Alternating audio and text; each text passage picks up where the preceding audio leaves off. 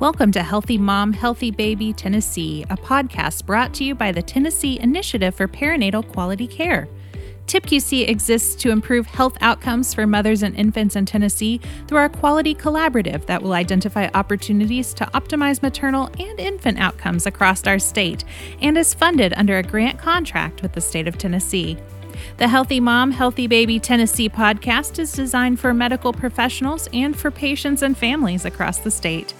We will focus on all aspects of the perinatal period with special attention to reducing our maternal mortality rate. This podcast is brought to you through a cooperative agreement with the Alliance for Innovation on Maternal Health.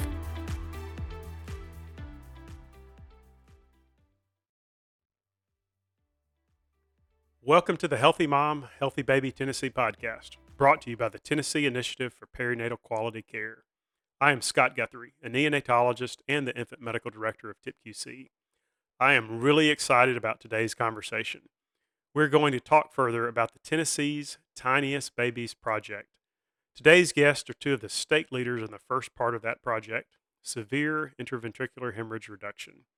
If you missed the episode with Dr. Caitlin Kramer, you might want to go back and listen to it. There are a number of things that she talked about that went into the development of what we're going to talk about today, and also why it is so important to tackle this problem. If we tackle this problem correctly, we will make a huge impact in the care for all of Tennessee's tiniest citizens at the 13 level 3 and 4 NICUs across our state. Specifically, we are targeting potentially better practices for those babies born at less than 30 weeks and targeting some of the biggest and deadliest problems they encounter. Today, we're going to sit down together and introduce you to this new project and then tell you about our first bundle of care. So I want to take a moment and introduce you to Dr. Marcelo Raines and Dr. Parul Zaveri. Dr. Marcelo Raines is a neonatologist in Chattanooga, Tennessee, and is an assistant professor at the University of Tennessee College of Medicine in Chattanooga.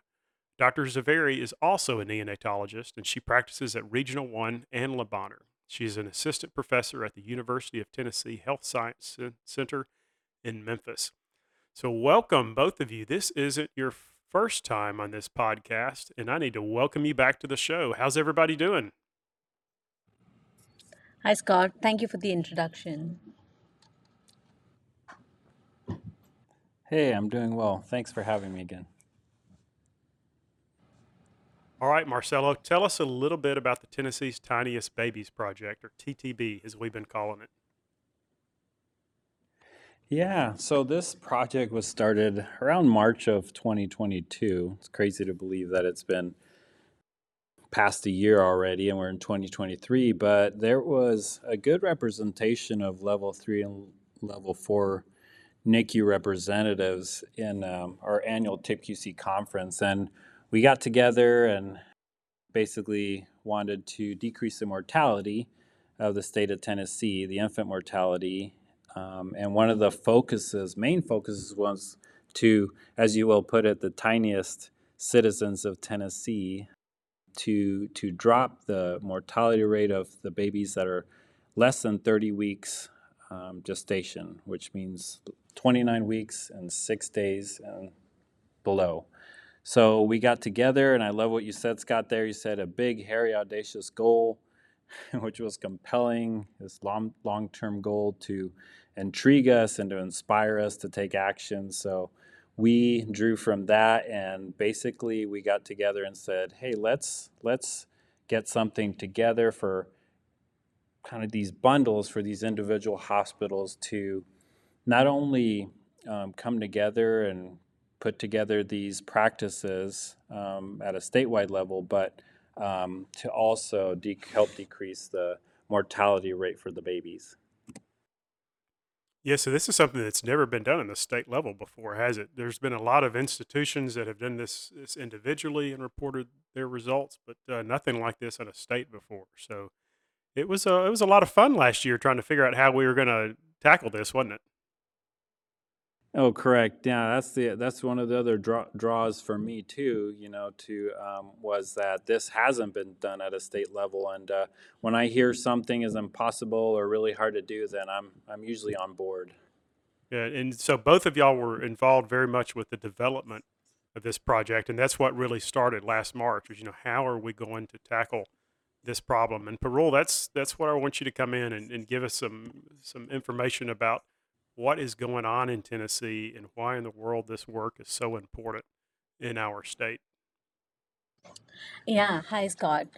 So, I agree with Marcelo. I can't believe we started this in March of 2022. It's been so long. Yeah, I do believe this project will have a significant positive impact on the outcomes, of our tiniest and most vulnerable population. And I think this is going to be especially important for the state of Tennessee. As most of us know, that Tennessee has one of the highest preterm birth rates as compared to the other states in our country. Tennessee also has a very high infant mortality rate. We are right at 7 per thousand live births. And deaths occurring amongst these extremely preterm infants and extremely low birth weight infants represents almost one third of our state's infant deaths. So it's really, really important to target this population. One of the high priority national health goal was to reduce the US's infant mortality rates to 5 or under deaths per thousand live births. So for Tennessee to meet this goal, we have to reduce our infant mortality rate by 25% from our current baseline. So we have some ways to go. Not only is our infant mortality rate higher compared to the other states, but we also have a significant disparity between mortality rates in African American versus the white population. So it's also important that in this project we try to kind of address this disparity. And yes, this project is really crucial for all the NICUs in Tennessee. So we can, get caught up with the nation's numbers and hopefully do even better. I'm really hoping that we have many level 3 and NICUs willing to participate in this project. TIPQC will be providing many resources to the participating units, including brain power, troubleshooting with various issues that come up, and also with data collection. So, yes, I would really like to urge various units to take part in this project. Yeah, this is one of those awesome. Yeah, this is one of those things that shared resources are so vitally important to success in this. And some of our bigger hospitals, they've got the ability to do the small baby units, and they've got lots of resources.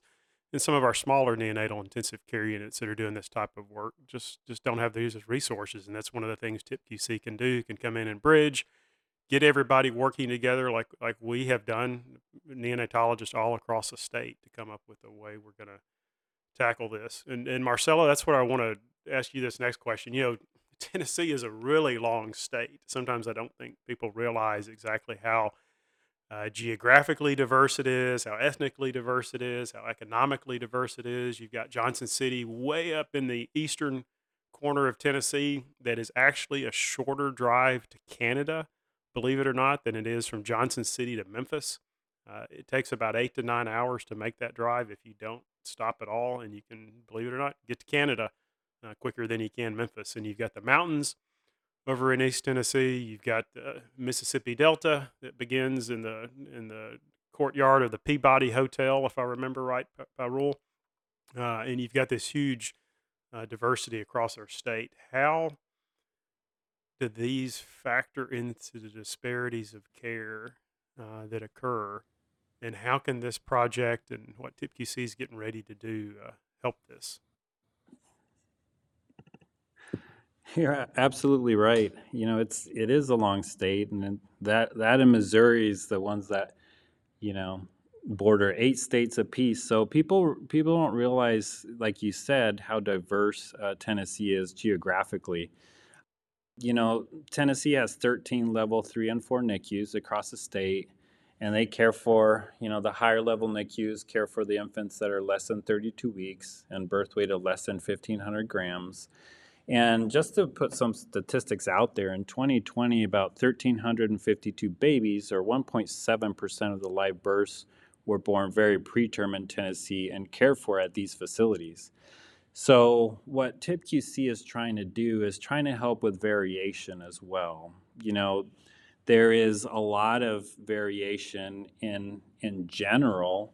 There's the outcomes and so forth are something that we tend to focus on, But the other thing too is that even among the NICUs themselves, you ask 3 or 4 different NICU doctors from across the state how they would do something, and there is variation to that. So to lower the Tennessee's infant mortality rate and to improve equity by reducing disparities in care is something that we have a focus on. And how do we do that? Well, it all boils down to getting these different NICUs, these level 3 and 4 NICUs, to work together and collaborate and basically give these guidelines to help reduce practice variation. So, I tell medical students and residents not to let pride get in the way of progress. If someone is doing something better, ask about it, be curious, and see if it can fit into your facility. And then if it does, try to do it even better. And that's the beauty of this collaboration. TIPQC really brings a collaboration among all the NICUs, the level 3 and 4 NICUs across the state, and that's something that's special. Yeah, I love that. The fact that we have all been able to work together and not only the 3 of us and the larger group at TIPQC that has worked on this, but as we have pulled from resources from all of these other NICUs around the state to look at this project as we've conceptualized it and to get feedback and input from them. So Parul, I'm sure our listeners are wondering, what is this Tennessee's Tiniest Babies project about? What are we going to do? Tell us about it. All right. So the Tennessee Tiny Baby Project, I'm going to say TTB in future, so it's short and easy. So this project is mainly going to focus on improving the survival rates and outcomes for the extremely preterm infants. For our project, we are going to include infants who are born at less than 29 weeks and 6 days of gestation. And targeting these infants should automatically lower Tennessee's overall infant mortality rates and help us, bring it from 7 to 5 or less per thousand live births. This project is, mainly going to target the most common causes of mortality and morbidity amongst the extremely preterm population. The 4 big ones are IVH or intraventricular hemorrhage, necrotizing enterocolitis, sepsis, and last but not the least, bronchopulmonary dysplasia. These are the big four ones. So this project is going to be launched in phases, and each phase is going to target one big area. So we will come up with a bundle of care that has specific guidelines and specific lists of potentially best practices in each of these areas. And the intention is to have each participating hospital to incorporate these potentially better practices from the bundles into their unit. And when they do so, the hope is that there is more uniformity in practice, not only in their unit but all over the state. And whenever there is more uniformity, whenever guidelines are followed, studies have shown that this does result in an improved outcome. So the goal is to, at one bundle a time, improve the outcomes in each of these 4 big areas. And the ultimate goal is going to be to decrease the overall mortality rates in these neonates, preterm neonates, and this should indirectly affect Tennessee's infant mortality rate. Yeah, wonderful. So Marcelo, if this works, what do you think is going to happen, and then what's our overall timeline for this happening? Is this something that 6 months from now we're going to have seen this big difference, or is this something that's going to take a little while?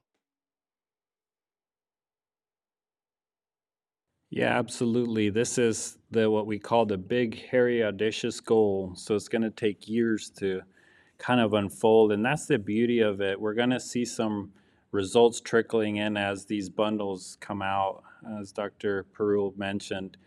Bundle 1, Bundle 2, Bundle 3, Bundle 4 are slowly going to be implemented out as the years go by. So for severe IVH, that's the one that Parul and I were helping spearhead. And that one basically will start in March, and hopefully by March of 2024, we will be seeing some of those results. Then the chronic lung disease bundle will be by September 2024, and the necrotizing enterocolitis bundle will be by March 2025, and then the hospital-acquired infections by September of 2025. So, but the good news is, as we're working through these bundles, we'll be able to see hopefully a reduction in mortality as time goes by. Yeah, and of course we'll be tracking. So first off, those timelines that you gave are also big, hairy, audacious goals. Hopefully, we'll be able to meet those. But also, the fun thing as we do this is we're going to be tracking all this data and all this information. And some of these bundles and these projects, they may actually overlap, and we may see a combined effect on some of these things. I think specifically with some of the stuff we've talked about with chronic lung disease reduction may also have an impact in what we're seeing with our interventricular hemorrhage. So let's get into some specifics of this bundle that you both worked on, this interventricular hemorrhage bundle, and exactly how we're going to reduce the severe IVH rates around the state. Parul, why is this such an important problem to tackle first? Yeah, so severe IVH or severe intraventricular hemorrhage, this includes grade 3 and grade 4 IVH. And this is the most devastating complication in the extremely preterm infants. And it has, not only a very high mortality rate, but also it has significant long-term implications.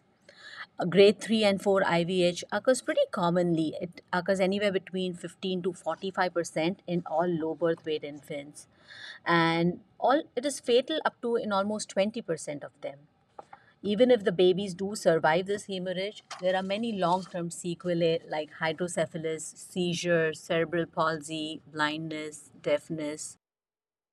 Even if you don't have any of these major complications in future, you're still very, very at a very high risk to have, behavioral problems, learning disabilities. So this burden is huge and it lasts a lifetime. However, I do think that, over all these years, we've gathered at least enough knowledge to be able to at least try and target to reduce this complication. We know that more than 90% of severe IVH will occur within the first week of life, and as many as 50% of cases will occur within the less than 12 hours of life. So we know that this first week of life is an extremely crucial, extremely critical period in the life of the preterm baby. So if we target this period and we come up with specific guidelines or a specific bundle of care with potentially best practices, then the care that we deliver to these high risk babies can improve significantly. In fact, there are a lot of publications out there where many NICUs have implemented targeted neuroprotective interventions in the first week of life, and they have been able to bring down their rates of severe IVH significantly. So it's doable. So, in short, we know IVH is dangerous, but it can be tackled, and trying to do that should be our first priority. Yeah. So Marcelo, you mentioned earlier that there's 13 level 3 and 4 neonatal intensive care units around the state of Tennessee. Why do you think it's so important that every NICU participate in this project? Yeah, just specifically talking about the numbers, as I mentioned before, these 13 NICUs have these really small babies. And to focus on that and just having an ongoing discussion of shared resources, data, what's best for the babies, it's really tough for, one specific neonatal intensive care unit just to do everything perfectly. We all have our strengths and our weaknesses, and I think this is why getting everyone involved in this collaboration is just really, really important. And I would encourage anybody out there to ask about it and get involved, because this is how we can share resources and data and to improve our outcomes. Because, one hospital might be doing something really, really well, and the other hospital, that is their weak spot, and then they can collaborate and say, hey, how did you come up with this? Or what did you do to have these sort of outcomes in this specific area? Your babies are are never cold. You know, we have a problem with sometimes with optimal core climate, the babies being cold afterwards. What room temp do you set, or the OR temp do you set it at? So that's why I encourage, where I think it's very important for all NICUs in the state of Tennessee, all the 13 level 3 and 4 NICUs to participate in. Yeah, so let's delve into this bundle of care a little bit. These potentially better practices that we have come up with and struggled, I think, with coming up. We have looked at a lot of material, a lot of resources. How many papers do y'all think we have reviewed over the past 6 months or so that we worked on this? Any guesses? Oh man, a lot. Yeah, A a lot. lot. I think I've got like over 100 or so in my file. That all these meta-analysis and systematic reviews and trials from various countries and recommendations and physiology papers and things like that. Correct. So it's a ton of stuff that we have looked at, and this is nothing that we have just like come up with magically.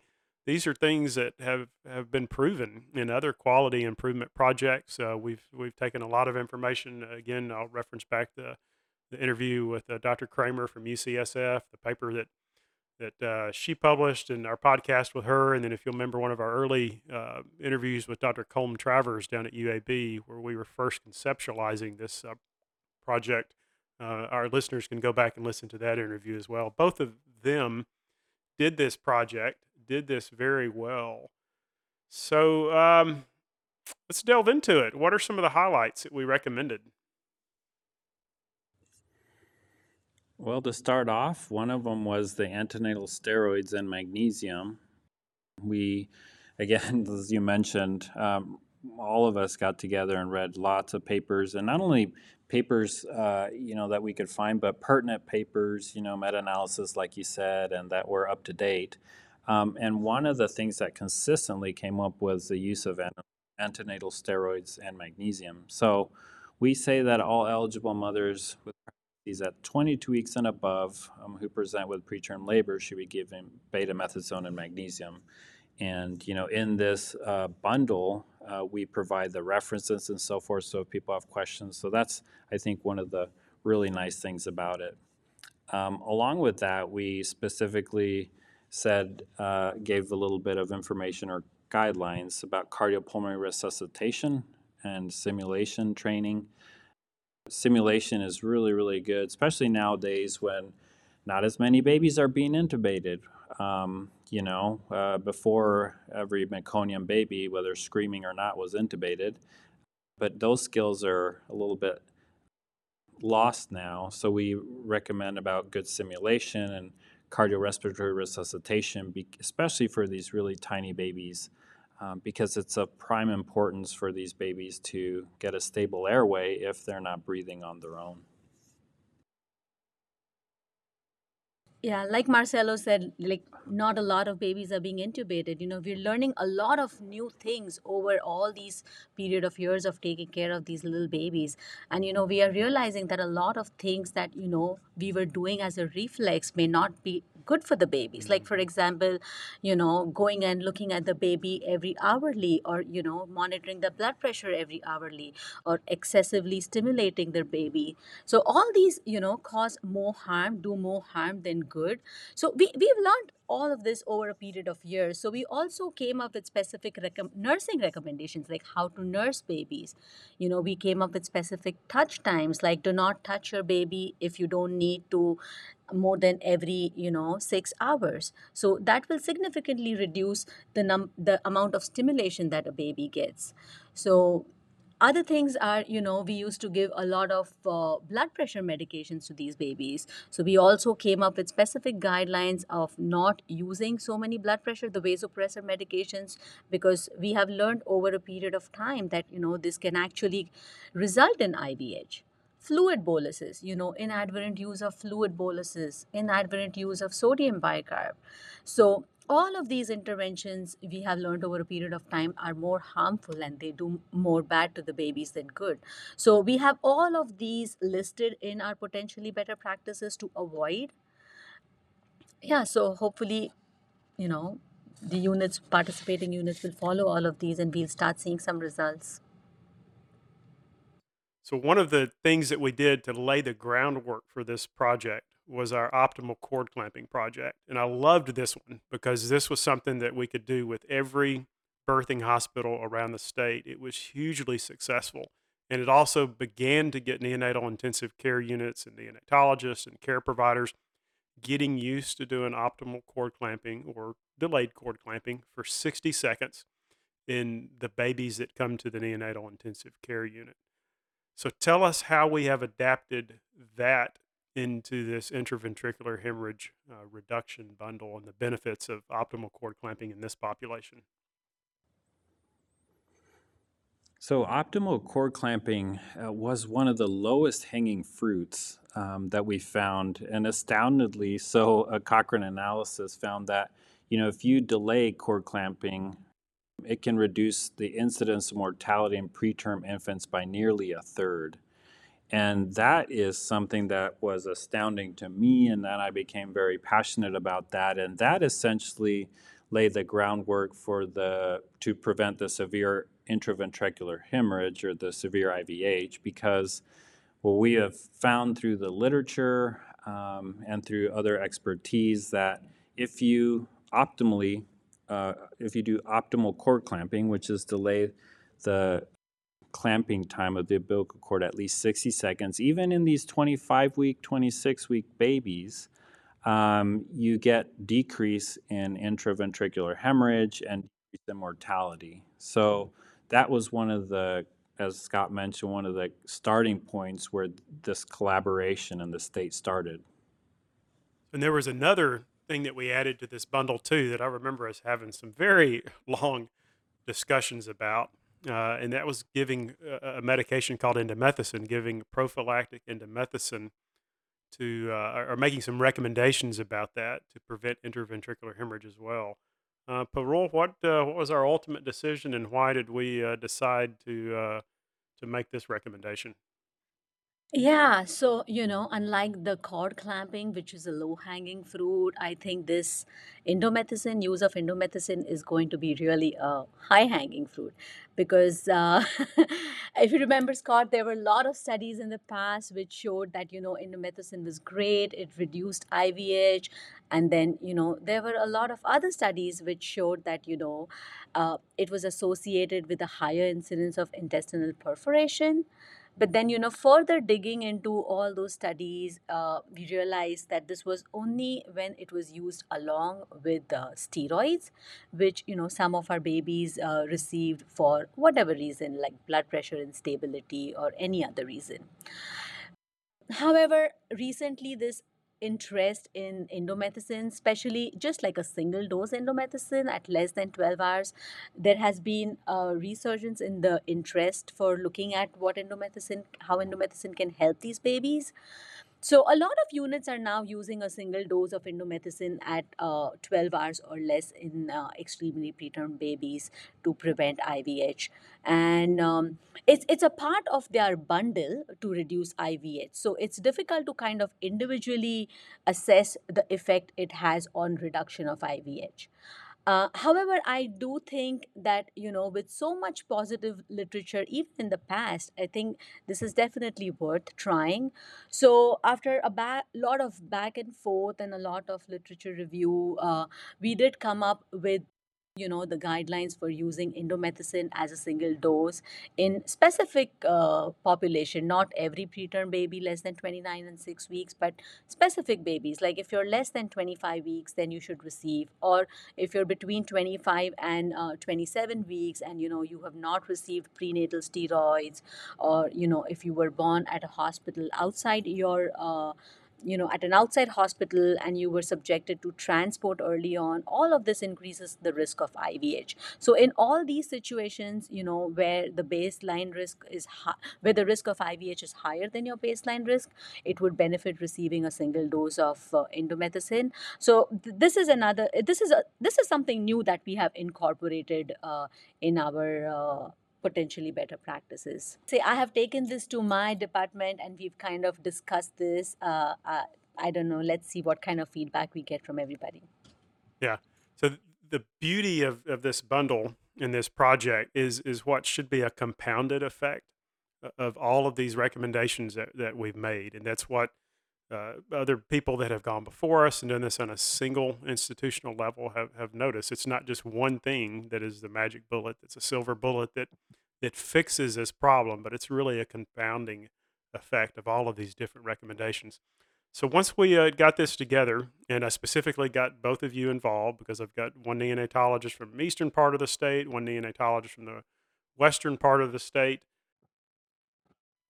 we shared this with some other people. What was that process involved, and who all did we share it with to make sure we had gotten everything, and everything would actually be able to be actionable information and things that could be actually implemented. Yeah, so, after a lot of discussions and literature review, when we finally came up with rough draft of our toolkit, we did forward it to the other neonatologists in the areas, and we also got a lot of we involved a lot of other individuals like nurses, neonatal nurse practitioners, physical therapists, to kind of get a little bit of input from their side too. And we did get a lot of feedback, and after a lot of discussion, again, we finally finalized our toolkit. Yeah, perfect. So if I can imagine some parents listening to this, and maybe they made it this far in what has been a pretty technical discussion. I mean, we've gone into some nitty gritty on how you do quality improvement and how you build a project out and how you determine what your potentially better practices might be. What would you want a parent to be who is listening to this to know so they can maybe ask appropriate questions of their neonatologist if God forbid they have to meet one of us and their baby's getting care and is in this target range that we have mentioned? What would you want that parent to be to know? The one message I would like to get across is, for the parents to know that, they're not alone. TIPQC is here working around the state to make sure that, their babies get the best care possible. And we do care a lot for the, well being of their little babies. Marcelo, what do you want them to know? Yeah, I would also say, I'm a parent too, and I have kids, and, people like us, pediatricians slash neonatologists, have literally given our lives for these babies. There's not a day that goes by in my mind where I don't think of my children at home. And that's why we push and we volunteer to do this literature research, because we truly and deeply care about every single baby in the state. And I also tell them to, talk to their doctors, talk to their OBs, ask them if, they have specific questions about, TIPQC sort of related material, optimal cord clamping, anything like that. I think open communication is best. I tell the parents when I do my consults, hey, if, you have any other questions that come up, just write them down and we can go over them. So just be curious. Love it. So if I'm a healthcare provider and I've made it this far in this podcast too, I'm like, this sounds awesome. One, if I'm in Tennessee, I need to get my hospital on board in this because we need to be committed to taking care of these tiny babies. But maybe you're a listener from another state, another PQC. Where could we get some information about this project? Recommend being the squeaky wheel. Just don't take no for an answer. If an email gets lost in the shuffle, just keep at it, until you find someone and you get yourself involved in something like this in your state as well. Yeah, so we will leave these links in our show notes so they'll be easily accessible to all of our listeners too. So, wow, I want to thank both of you for taking the time out to share your expertise and knowledge on this project. And I definitely want to thank both of you for all the hard work and the hours upon hours upon hours that you have spent on this project as well. And I've got a question for you, though, and this is my favorite question to ask when I do these podcasts because I think it can be inspiring information. It's a good message to sort of leave our listeners with. It gives me some insight into who you are. But imagine you've got a big billboard going into Memphis, Parul, and Marcelo, for you going into Chattanooga, and somebody has given you this billboard, and you can put any words of wisdom you want on it that the thousands and thousands of people who are driving by on I-40 or I-24 get to look at and see what they can do or what they can learn about life. It could be about something that we've talked about, or it could be just something inspiring to you. What would both of you say? Parul, I'll let you go first. Mine would say this quote by Bob Marley. It says, "You never know how strong you are until being strong is the only option." Love it. I think this is just beautiful. It is so true. So many times, you kind of experience an incident in your life and you get out of and over that incident, and then think back and you kind of feel like, how did I survive this? How did I Mhm. do this? So, I always kind of, it comes back, this saying comes back to me. And, since this is a neonatal podcast, I think this is so true for our preterm babies, right? Like, they don't know any other way out. They have Yeah. no option other than being strong. And then, so many of them, in spite of like going through so much in the most vulnerable time of life, so many of them emerge so strong and so resilient to all the adversities. Yeah. And the parents you think about too that we encountered with what they're going through Oh, and the yes. Oh, emotional yes. distress of that. So that I Yes. love that. That's a lovely quote. All right, Marcelo, can you top that one? Well, it's beautiful. I love that because these babies are tough. You know, I was thinking about this question, and my wife and I were going through our will. As you do, as I guess you get older, you're like, oh.